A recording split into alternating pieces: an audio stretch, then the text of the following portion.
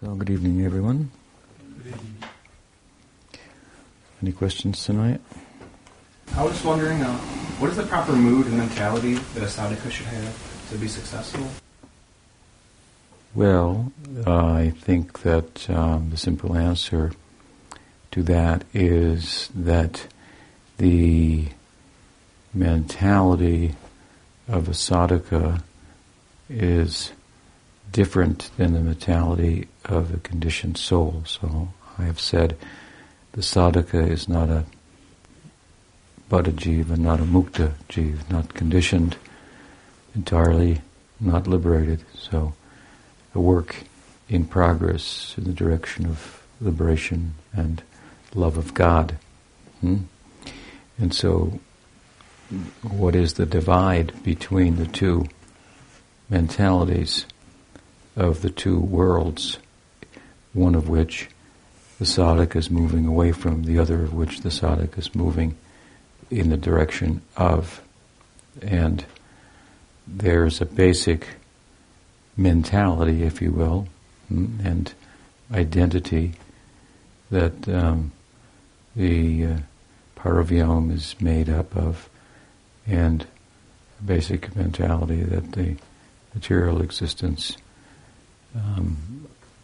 experienced by the Tatastha Jiva is made up of. And in brief, it's the difference between an enjoying mentality and a serving mentality. And we talked a little bit in previous discussions recently about Nishta Bhakti, and we know that Chaitanya Mahaprabhu's Shikshastakam speaks of this in the third verse, where humility is emphasized, among other things. And sometimes we've cited the definition of humility. Bhaktisiddhanta Saraswati Thakur, do you know what that is? No? Okay, it's absence of the enjoying spirit, or the enjoying mentality, which means that in that mentality, the enjoying mentality, we see objects of the senses as objects to be enjoyed or employed for our sense of self and purpose, derived from, arising from the false identification with matter.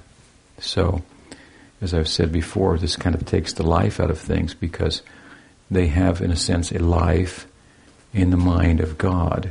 So, if everything is centered around the Godhead, then its purpose, all things, purpose of everything will be understood in relation to the center. If we have an off-center perspective, where, without thinking about it so much, nonetheless, we see ourselves as the center, or we see the world as to be enjoyed by ourselves for our purposes and our sense of self. And then we don't see things for what they are. We don't see them in relation to God. Therefore, Prabhupada wrote in his commentary that in the Bhagavad, the business of the devotee is to excavate the connection of all things with their spiritual source, kind of a spiritual mining adventure, if you will, to see things, all things in relation to the source, which I'm not the source. And so when we see, if we see, let's say we take a part of the camera and we separate it from the camera, and we pass it around and we try to think of something to do with it, we'll probably come up with something. You can use it for something, but if it's connected with the camera, there's so much more meaning it has and value, right? The comparison is, the difference is considerable. So that's why I say sometimes, similarly, the difference between a material perspective on the world and spiritual perspective is the difference between one of an animated world and an inanimate world. Therefore, when Panchatattva Prabhu cited the vision of the gopis, I say, yeah, this is the spiritual world. It's a question of vision in one sense, an angle of vision. They saw everything as animate and more devoted than themselves. Do you follow? They saw the trees bent, and they thought, oh, see how humble the trees are compared to us, and so forth, and footprints of Krishna on the earth. And I thought, see, he leaves us, but he doesn't leave the earth. So the earth must be a better devotee. And so from their point of view, perspective, everything's alive and everything is devoted to Krishna. This is the vision of the Mahabhagavata, described in the 11th canto of the Bhagavatam. What is the verse? Sarvabhuteshu Bhaved Yapashyad. So he sees everything in relation to Krishna and Krishna in relation to everything. So that the vision of the gopis expressed in the Bhagavatam, for example, particularly in the Rasa Leela where Krishna disappears and they're looking for him. I'm trying to look for him. Is kind of what Vrindavan is, if you will. Vishwanath Chakravarti Thakur makes a statement that about the world, Vishvapurnam Sukhayate. The whole world is an abode of joy, not for my pleasure, but seen for the pleasure of Krishna. It becomes a happy place. And seen as an abode of my own for my pleasure, it becomes the place of misery that we know better, unfortunately. So it may be useful for us to think of the spiritual world, if you will, as an angle of vision. I've told the story before that one of my godbrothers asked Pujapad Sridhar Maharaj Chaitanya Saraswat Mat once that if he could have some service, and he said, he thought for a moment, he said, try to change your angle of vision. So he went to the core of what it means to serve, not just to be busy, to do something, but how you look at things, look through the eyes of the scriptures and the conceptual orientation. That's sambandha gyan, with that change your orientation. And accordingly, to the extent that we can do that, then the service that we render will be meaningful and fruitful. So, and then, we're not talking about Madhurya Rasa or Sakya Rasa, but a basic, all of these rasas are expressions of service. Therefore, at the root, the jiva is said to be a servant, a subordinate entity. Krishna, Jivayar Sarup Poi Krishna, Nitya Krishna Das. At its root, it's a subordinate entity. And like everything else, it's meant to be, it's properly understood in relation to the center. So our material perspective is off-center, and we see ourselves as the enjoyer, or we see the world as, in terms of how it can be used in relation to myself. And now when we start to see how it may be used in relation to my sadhana, then I'm starting to change that vision in my service to Krishna, and so on and so forth. And I see the flower, and I immediately think, oh, that would be nice to bring to Krishna. Something like that.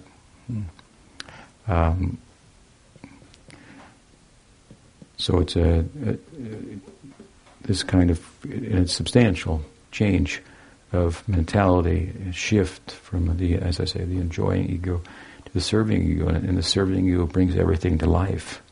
If you serve everything, then it becomes alive, so to speak. And if you want to take it for your dead purposes, if you're living on death row and you want to bring everything in there, that's not a very, very good idea. The mind is a dead thing. Our material sense of self is a dying affair. It's an identification that really kind of takes the life out of things. It's a losing cause. So the serving mentality, it's a whole creates a different world, if you will. So then, how do you do that? How do you cultivate the serving disposition and so forth? Well, yeah, it's we're deeply ingrained in enjoying spirit. You have to kind of see yourself. This is what I'm doing as a sadhaka, especially in an ashram environment, where we come and visit the ashram and so forth. We see something. We should think Krishna's telling me that should be done.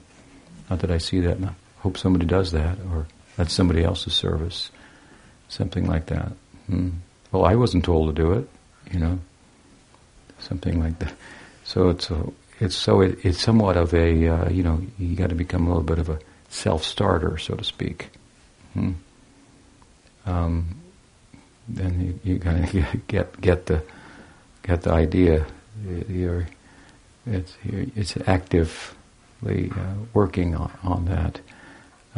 So it's a major, going to the foundation of your existence to make this conversion. But again, this is sometimes why we emphasize practical service. Devotees want to sit and hear and chant and so forth, and hear about higher topics, and that's good. But in the beginning, it doesn't always appear to be very fruitful in terms of changing their kind of disposition at the core, and even their enjoying spirit can be projected into their idea of what the spiritual world constitutes and so forth. So at least in our lineage, coming from Bhakti Vinod, Bhakti Siddhanta Saraswati Thakur, Prabhupada, Sridhar Maharaj and so forth, there's a very strong emphasis on practical service.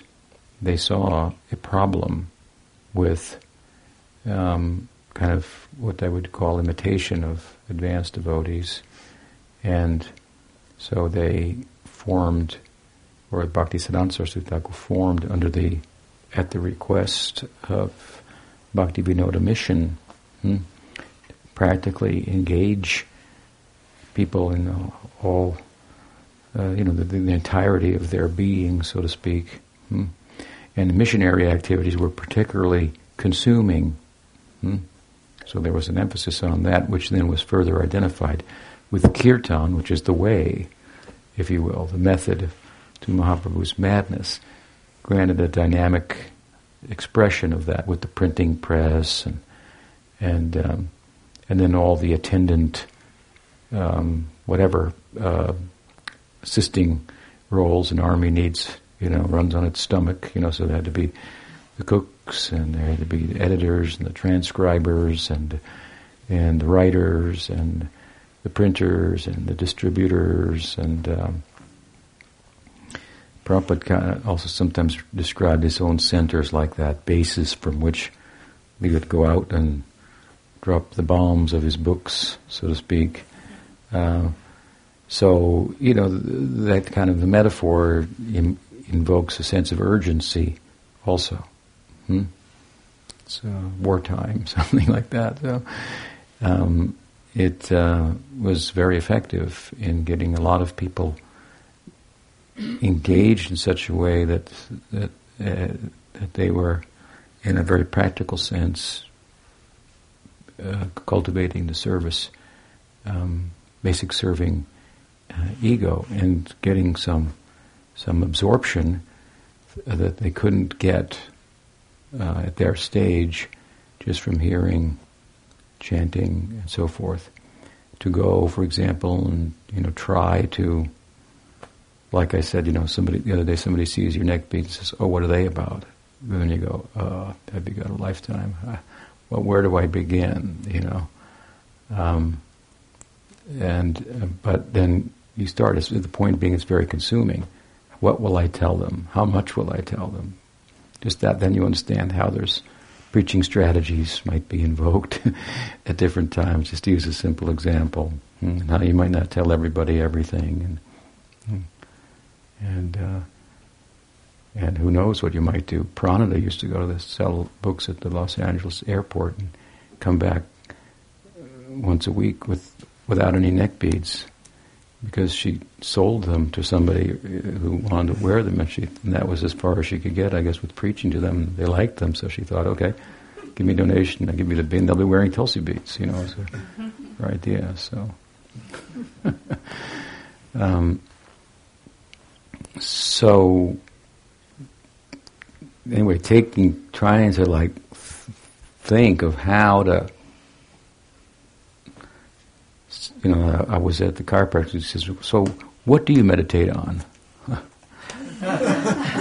Okay, what do you say? What is really the level of his interest? He probably has a limited interest. He won't be able to pay attention to more than a few words, and he's being cordial, and appearing to be interested in what you're about, and it is with some, a level of curiosity and so forth.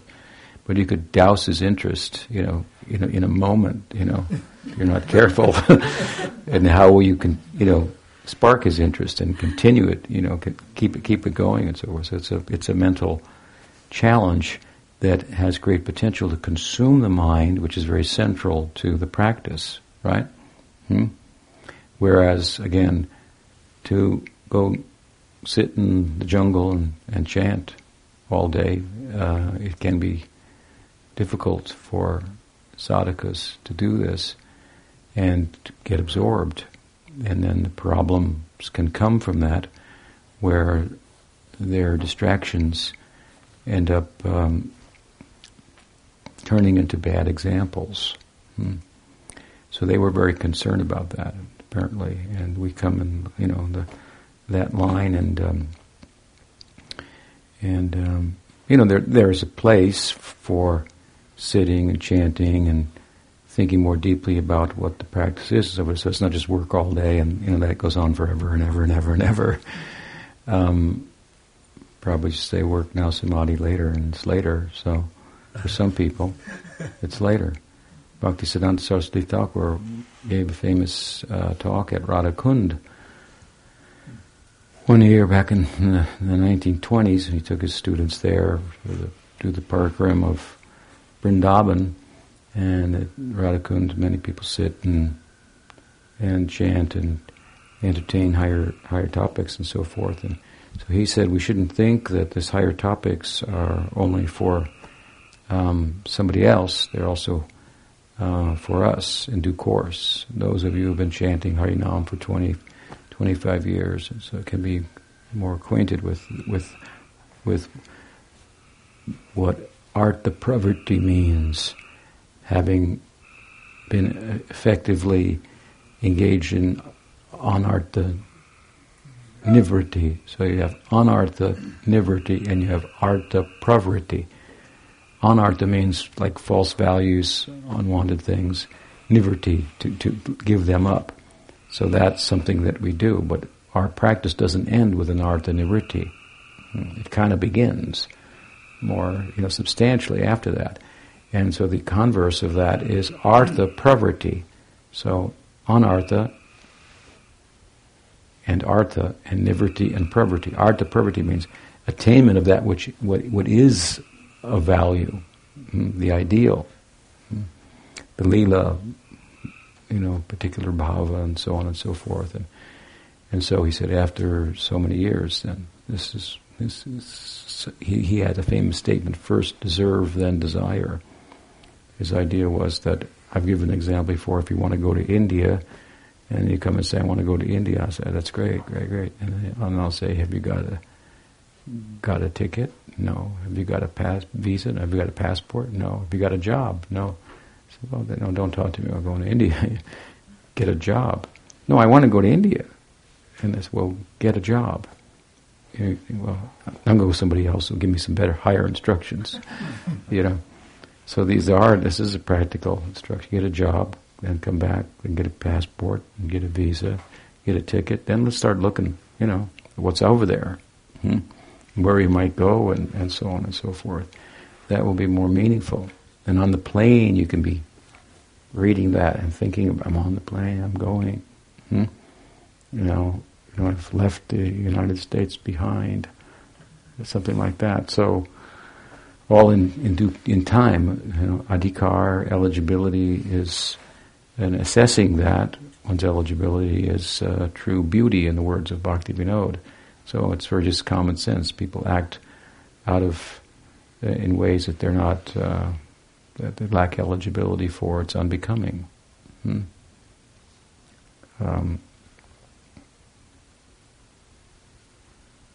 Some older devotees are sitting discussing, and some uninitiated new guy comes in and says, "What's happening?" And what's going on? It's like, could you, give us a little space here? We're talking about something. So, just to give a simple kind of example. So people should know their place in the progress, and by acting accordingly, they'll make the most advancement. And call their progress, and they'll be beautiful. So anyway, his emphasis was like this on practical service, and I see that that's very, very good for this, helping to change this mentality, because you have to do practical service, especially if you get a chance to live in the ashram. So do this, do this, do this, and you embrace that and so forth. It's good training. So anyway, this is the basic divide: enjoying ego versus a serving ego. Does that help? So what did you tell him? Yeah. I told him I meditate on God. I told him. He was like shocked. He said, "Oh, well, I didn't think about that."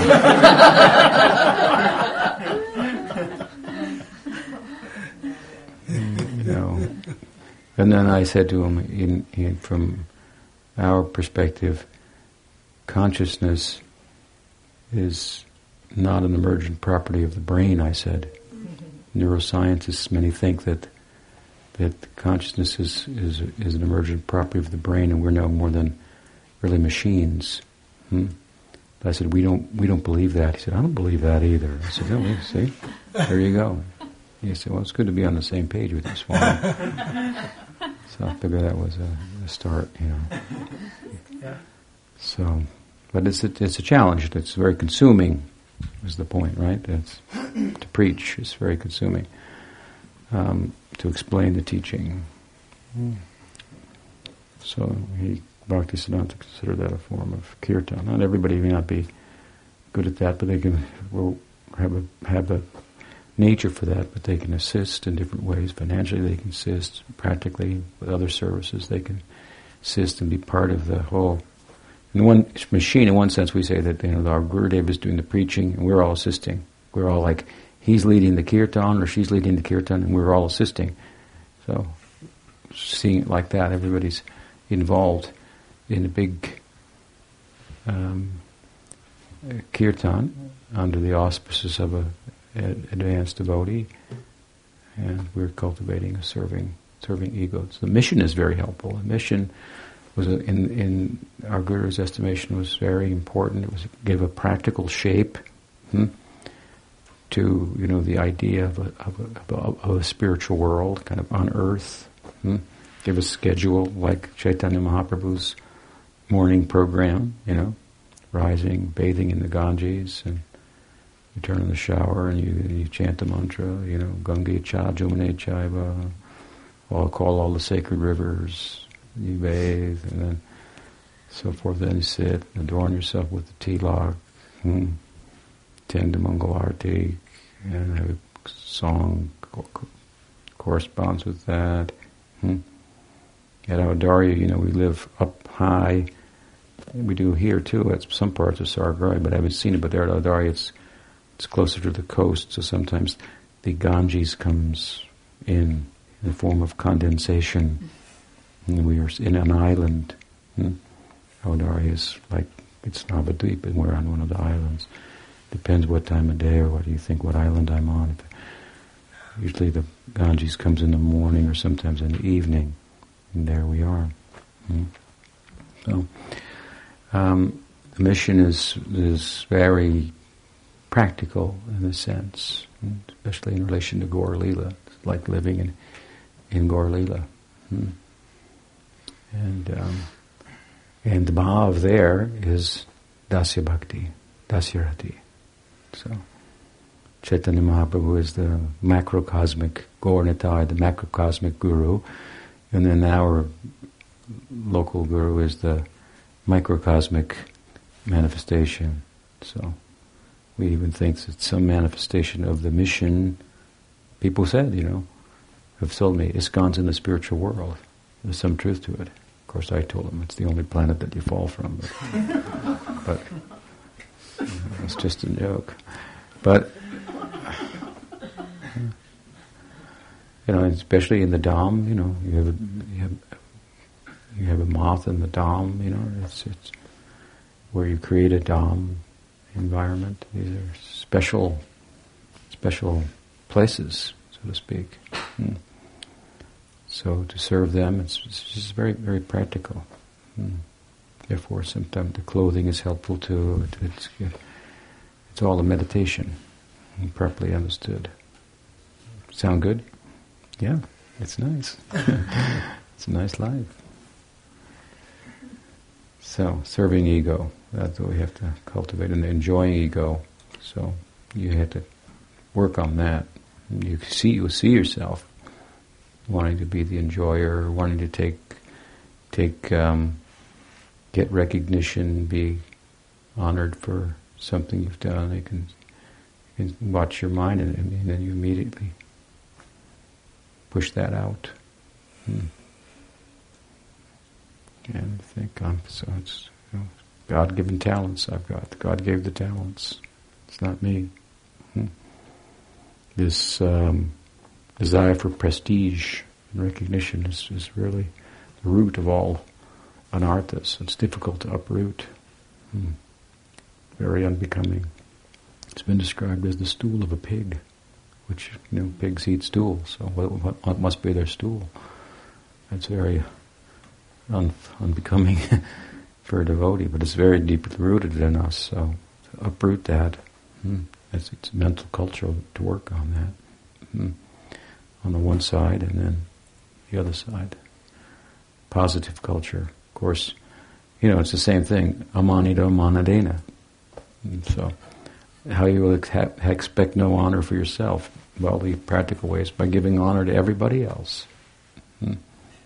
Practice giving honor to everybody else. Then, not expecting it for yourself. Well, that should come. Of course, you can give honor to everybody and expect now they'll honor me. Then they have to be careful not to think like that. Raghunath Das was careful not to be taken away by the pride of being thought of by others as a sadhu. So it gets quite subtle. You follow? That will come, I think. In Ruchi, when people think, oh, he's so nice, he's so advanced, and so... Not to be carried away by that. What else? Yes? I was reading your Shastakam book, and I think a third or fourth verse. Here I'm reading on page 112. Vipralamba is love and separation that is exclusive to Madhurya Ras. Within that same paragraph, continuing, you say, Thakur Bhaktivinoda writes that the sign of one's having attained the sadhya of Nam Sankirtan is that one worships in the mood of separation. So basically my question is that Vipralamba is in Madhurya Ras, and here Thakur Bhaktivinoda writes that the sign of one's having attained the sadhya of Nam Sankirtan is that one worships in the mood of separation. So how much is there Vipralamba in Sakya Ras, or how does that... There's separation in all the rasas. But the terms, the term Vipralamba and Sambhog is particularly used for Madhurya Rasa. And then there are 4 types of Sambhoga, 4 types of corresponding separation. But in Dasya Rasa and Sakya Rasa and Vatsalya Rasa, and also in Manjari Bhav, inasmuch as the Manjari is a servant, a dasi of Radha, then the terms yog and, viyog, yog and viyog, union and separation, are invoked rather than Sambhog and Vipralamba. And but there are just different ways of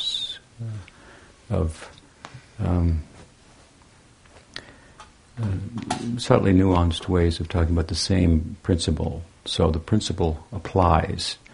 The point being that we, in a general sense, that we meet Krishna, if you will, through feeling for him, and in times that before we've met him, and that's a kind of utkantita in viyog, in separation, a longing. Arjuna is given as an example. He saw the picture of Krishna, his cousin, and he found a deep longing to meet him. And so that longing is a form of separation that we would call in Madhurya Rasa. They're just different terms according to the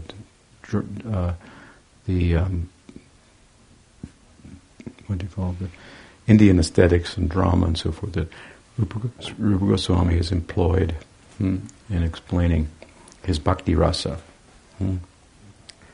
And so in Madhurya Rasa, it's a form of separation called purvarag. Purvarag. So it's like purva means before. So like I fall in love with a girl, she falls in love with me, but we haven't talked about it yet, and she doesn't. I haven't said I love you. She hasn't said it. So there's a kind of a separation there. And in the other rasas, it's called that would be called utkantita, a longing. It's a division of the yoga. And then the divisions of the separation in the other rasas also have the corresponding unions. What is it? Siddhi. I forget the terms now. But there's three corresponding types of union.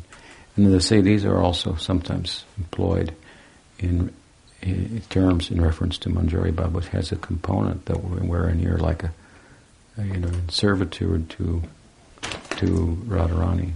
And in the context of that, you're experiencing the Madhurya of Radharani for Krishna. It's very complex, but anyway, the point is, we should have a separate lecture on this at some point, but the point is that the union comes through separation. So in the penultimate verse of Shikshastakam, he's talking about prema and separation.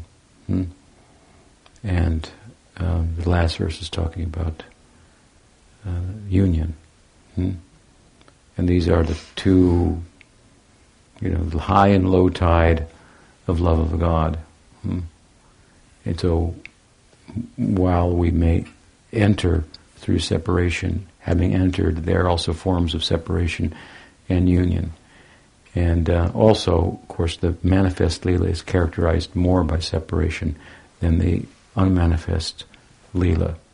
The ideal is characterized more by union than by separation. So another way in which we go through union to separation, we go through separation to union. We go through the Prakat Leela, manifest Leela. It's thought that you will take birth in the manifest Leela and perfect yourself, and then enter into the unmanifest Leela, which is comparatively comprised of union. For example, in the unmanifest Leela, there is no pravas, there is no separation, one of the four types of separation that is the real, full face of separation, in that it involves separation for a long time.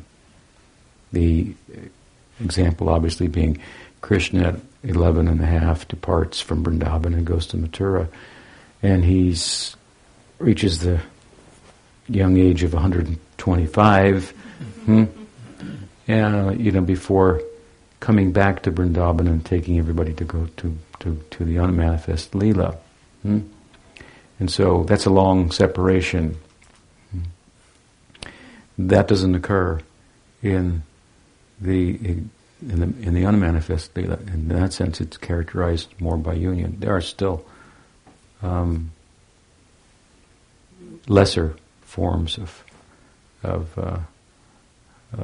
separation, like when he goes for the day cow herding, something like that. Then you find Gopakumar enters in Bhagavatamrita, enters into Golok, and people are kind of morose, spiritually blissful in their moroseness, and Krishna, Krishna hasn't come back from the forest yet. Of course, others are with him, the forest creatures and the cowherd boys and the cows, and their experiences is the opposite. But then the cowherd boys had to go to sleep at night, and so there's this way there's union and separation. But the two leelas, comparatively, there's an emphasis on one in the manifest leela on separation comparatively, and the unmanifest leela on union. So we go through the former to get to the latter. And this is true for all devotees. So just a technical point. That the term Vipralamba and its categories, what is it? Prema Vaichitya would be Purva, what did I say? Purva Rag, Prema Vaichitya. Can't remember them tonight. 4 types of separation, 4 types of union. Samriddhiman Sambhog is a big, the final. It's a final. It in 2 respects, like when they come back, he comes back after all that time and reunites, and they enter.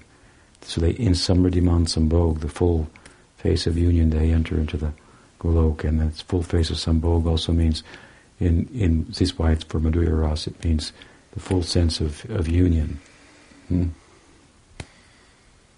intimacy in between Krishna and Radha, for example. So you don't have that in Sakiras. You don't have that in Dasiras. You don't have that in that. So that's what it's talking about. So the terms, as applied to Madhurya Rasa, have elements in them and implications in them that apply to romantic life that wouldn't apply then to separation in parenthood or dasya or sakya. But the same concept is there, and therefore different terms are used. Does that help? Yes, thank you. Yes. I've heard that there are some groups of manjaris and gopis that side with Radha when there is some argument with Krishna. They always side with Radha, always encourage her in her mood. Is there Priyanarmas that also, even though they're in Sakya Ras, always take Radha's side in the argument? Well, first of all, sometimes the manjaris are also called Priyanarma Sakhis.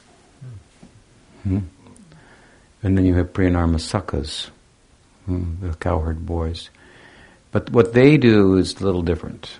That what you're talking about is called like Radha Snehadika. So you have Samasneha, Radha Sneha, or Krishna Sneha. So Snehadika means like more. Sneha means affection. So their affection is leaned more towards Radha than Krishna, or it may be equal towards Radha and Krishna, or more towards Krishna than Radha. So Krishna Snehadika, there's Radha Snehadika, Sama Snehadika. So different types of gopis. The manjaris are characterized by Radha Snehadika. And you go others like Lalita Visakhi, and they're like Sama. So this is the extreme position that the manjaris take, right? They're always supporting Radha's side.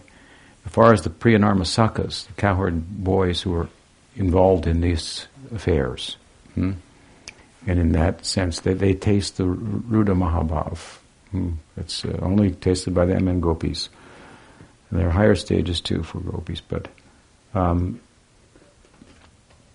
it's why their bhav is called Sakhi Bhav sometimes, because at some points in the Leela they experience that. But their position is that they take Krishna's side sometimes and Radha's side sometimes, the cowherds, like Subal. So if gopis are there with Krishna, they'll take Krishna's side. If they're with the gopis and Krishna's not there, they'll take the gopis' side. And but then in private, talking to Krishna, they may champion Radha's case, or in private with Radha, they'll champion Krishna's case in terms of some quarrel and trying to bring them back together. So these cowherd boys, the Pranamasakas, they, with regard to this special aspect of their bhava, they're very fixated on uniting Radha and Krishna, which is really what the Manjaris are fixated on too. But they may, they're fixated on the same thing ultimately. But they're always following Radha's moods, so to speak. Now that said, you may note that there are certain boys, for example, that are come up, whose names come up: Ujjvala, Madhumangal, Subal, for example, in the Goswami's literatures, because they're all very much disposed towards Radha. There will also be Priyanarmas and there will also be Manjaris who aren't on Radha's side. So Chandravali has her own Manjaris. Right? And so then they may be cowherds on that. So, but in our literature, what comes up is it's all leaning towards Radha. Therefore, even Subal, Madhu Mongol, they're even described in Radha Krishna Ganadeshtipika as servants of Radha.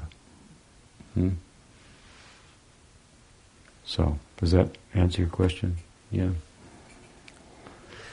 Yes? I was curious, when you were talking about Janaki Jai falling, and you said that they were the keeper of the seventh gate. Could you talk a little bit about 1 through 6? Because we got 7 pretty nicely. Well, I said, you could look at them as different stages of bhakti. There are 7 stages before bhava, which is world of spiritual emotion, in which one has real access to Vaikuntha, so to speak, even though not fully in, so to speak. So, but that's just a way of thinking about it.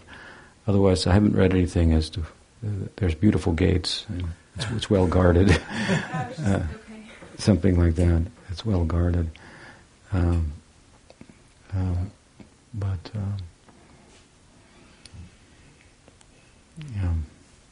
What else? Going right. A while ago, I heard you talking about different things we're not supposed to do that are more important than the vows we take at initiation. What we're not supposed to do, like vegetarian diet, you have to have and all that. And you said there were like apathy and indifference, I think, towards spiritual progress. There's several things like that. I was wondering what those were, and also about one of them being indifference towards spiritual progress, because I've heard you talk before that we shouldn't, or once we reach, it's important to reach a point where we don't worry about if we're going to go back to Godhead in this life. Yeah, I think what we were talking about is in Nishta there are things that come up that get in the way of one's being able to attain the stage entirely of Nishta, and that becomes like apathy towards the chanting. There's 5 things. Sleep. One falls asleep in this practice. One becomes vikshepa. What is sleep? Sleep is laya, vikshepa. Vikshepa means the mind just gets distracted. So, and these correspond with like that. I think that sleep corresponding with what the influence of tamaguna. Then you have distraction. Then you have apathy, which is what? Pratapatti. So this is also tamaguna. I should finish my rounds, but Or then one has a taste for other things, for sensual things, and it gets in the way, because you can't do both things at the same time. What's the fifth one? Shaya. What? Shaya. Means like anger is coming up. Oh yeah, so repressed emotions, we describe it like that, come up and get in the way. So these are things that are just realities of a sadhaka's life, that the point being that once they're overcome, one has fully attained the stage of nishta. You can see they get in the way of steadiness of practice, so they're highlighted. They're important. I don't know what that means in relation to not eating meat. I mean, that's more. Those are more moral kind of considerations that we are told in the Bhagavatam. If they're not in place, then you create an environment that is subject to the influence of Kali Yuga, or they constitute the influence of Kali Yuga. So it's a kind of a moral basis that the Bhagavatam puts forward, kind of a, your, what would they be, yamas or niyamas. So Bhagavatam says, Parikshit Maharaj, he's conquering Kali. Kali asked for a place to stay, and he said, well, wherever there's ahimsa, or himsa, violence, like violence to those who dependents, like the animals, domestic animals in particular, are in our care, and so to kill them, this is not good. He said you could go there wherever that's going on, wherever there's gambling, wherever there's prostitution and inappropriate sexual behavior, wherever there's. That was the fifth one. What's the fourth one? Intoxication. Drinking is the word there, but it's extended to glue and everything else out there. So Kali said, well, that doesn't exist in your kingdom. So, you haven't given me a place. I surrender to you, but my time is here. He was able to hold off time, but he said, to some extent, wherever there's the hoarding of gold, then you can go there too. So anyway, this is one thing. These other things are just kind of psychological realities that are conditions that the mind is in that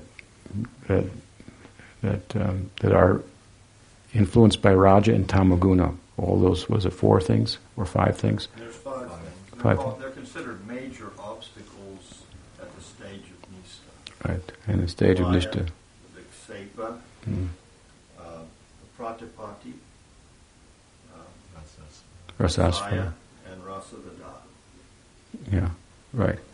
So, okay, so there it is. And they should be, they're problems. They're just, they get in the way of fully arriving at nishta. So, they're things to look at and understand properly. Okay. So, then, what was your other part of your question about? Indifference towards spiritual power. You were talking about, so you have some indifference, some apathy towards chanting. You just you lack motivation, and so you just don't do it, or something like that. That is very different from not being concerned about transcending birth and death. Like people say, will I go back to God in this life? And sometimes I say, you'll go back in the lifetime when you stop, worrying about that. Because Mahaprabhu said, Mama janmani janmanishvare bhavatad bhaktir haitakitoi. This is in the stage of ruchi. The implication is that something you've attained a taste, you have no material desire, nadanam najanam nasundarim kavitam bha, and you have desire only for bhakti. So when you have desire only for bhakti, and some taste only for bhakti, then you're not concerned with transcending birth and death. It's not of much consequence. But in effect, you're very close to doing that anyway. So the point is to be absorbed in the bhakti. And liberation then becomes a byproduct. I asked Prabhupada once, Prabhupada, will I become liberated just by distributing your books? He said, you're already liberated. I said, okay. So in case you want to know. It comes from Prabhupada. I said, you're serving all the time. We quoted a verse the other day. Karmana manasagira, what is it? Jivan mukta suchate. It's a verse Jiva Goswami invokes from the literature. It says that the devotees have their own Jivan muktas. One whose body, mind, words, I think I said gira, intelligence, but it actually means words, but Prabhupada translated words and intelligence. So kamana manasagi, one's actions, one's thoughts, one's words, and intelligence. Fully engaged in Krishna service. Jivan mukta suchate. This person is a jivan mukta. Jivan mukta is a term that's usually used for the jnanis and yogis and so forth. And the devotees say, well, just by being fully engaged, body, mind, and words in Krishna service, we're already liberated. Because that's what liberated life is, to do those things. So we're doing them. Prabhupada's kind of perspective was you might not feel exactly like it, but that's how I'm looking at it. I'm seeing it, Well, that's what liberation is, in a fuller sense, even than that of the karma of the jnani jivan mukta. So anyway, apathy or like indifference to spiritual practice, lack of motivation, is not the same as not being concerned about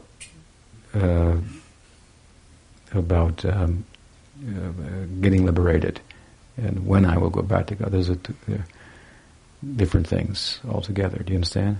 And the kind of not caring about it that I'm talking about is to properly understand bhakti.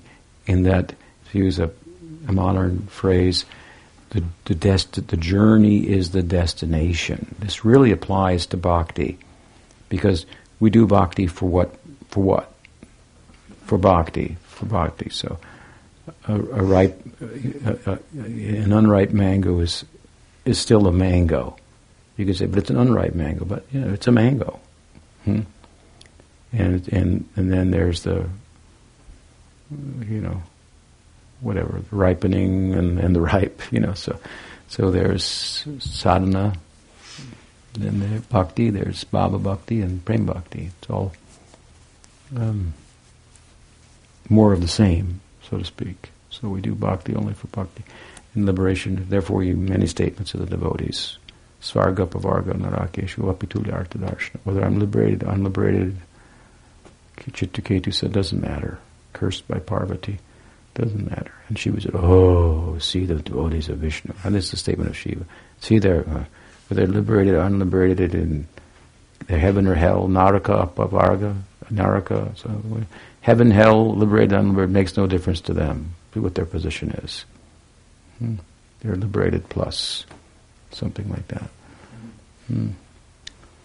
So our concern is not with liberation, our concern is with serving Krishna, and our concern with serving Krishna is with serving the Guru. And so if the Vaikuntha airplane comes to pick you up, you have to say, I'm busy now. Something like that.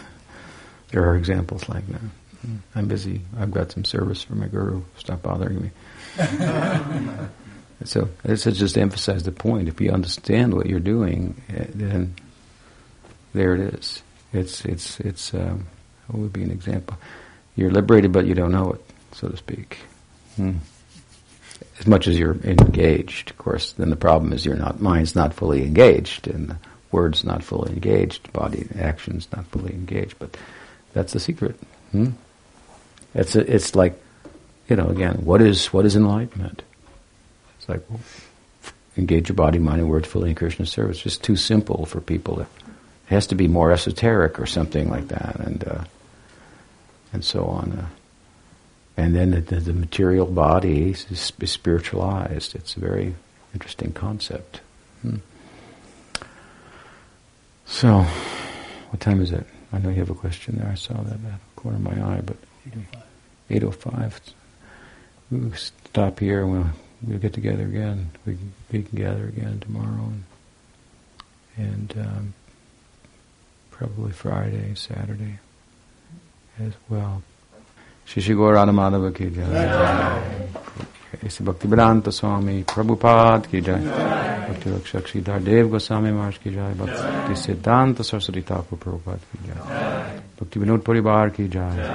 Gaur Bhakta Vrinda ki jai. Gaur Premanande.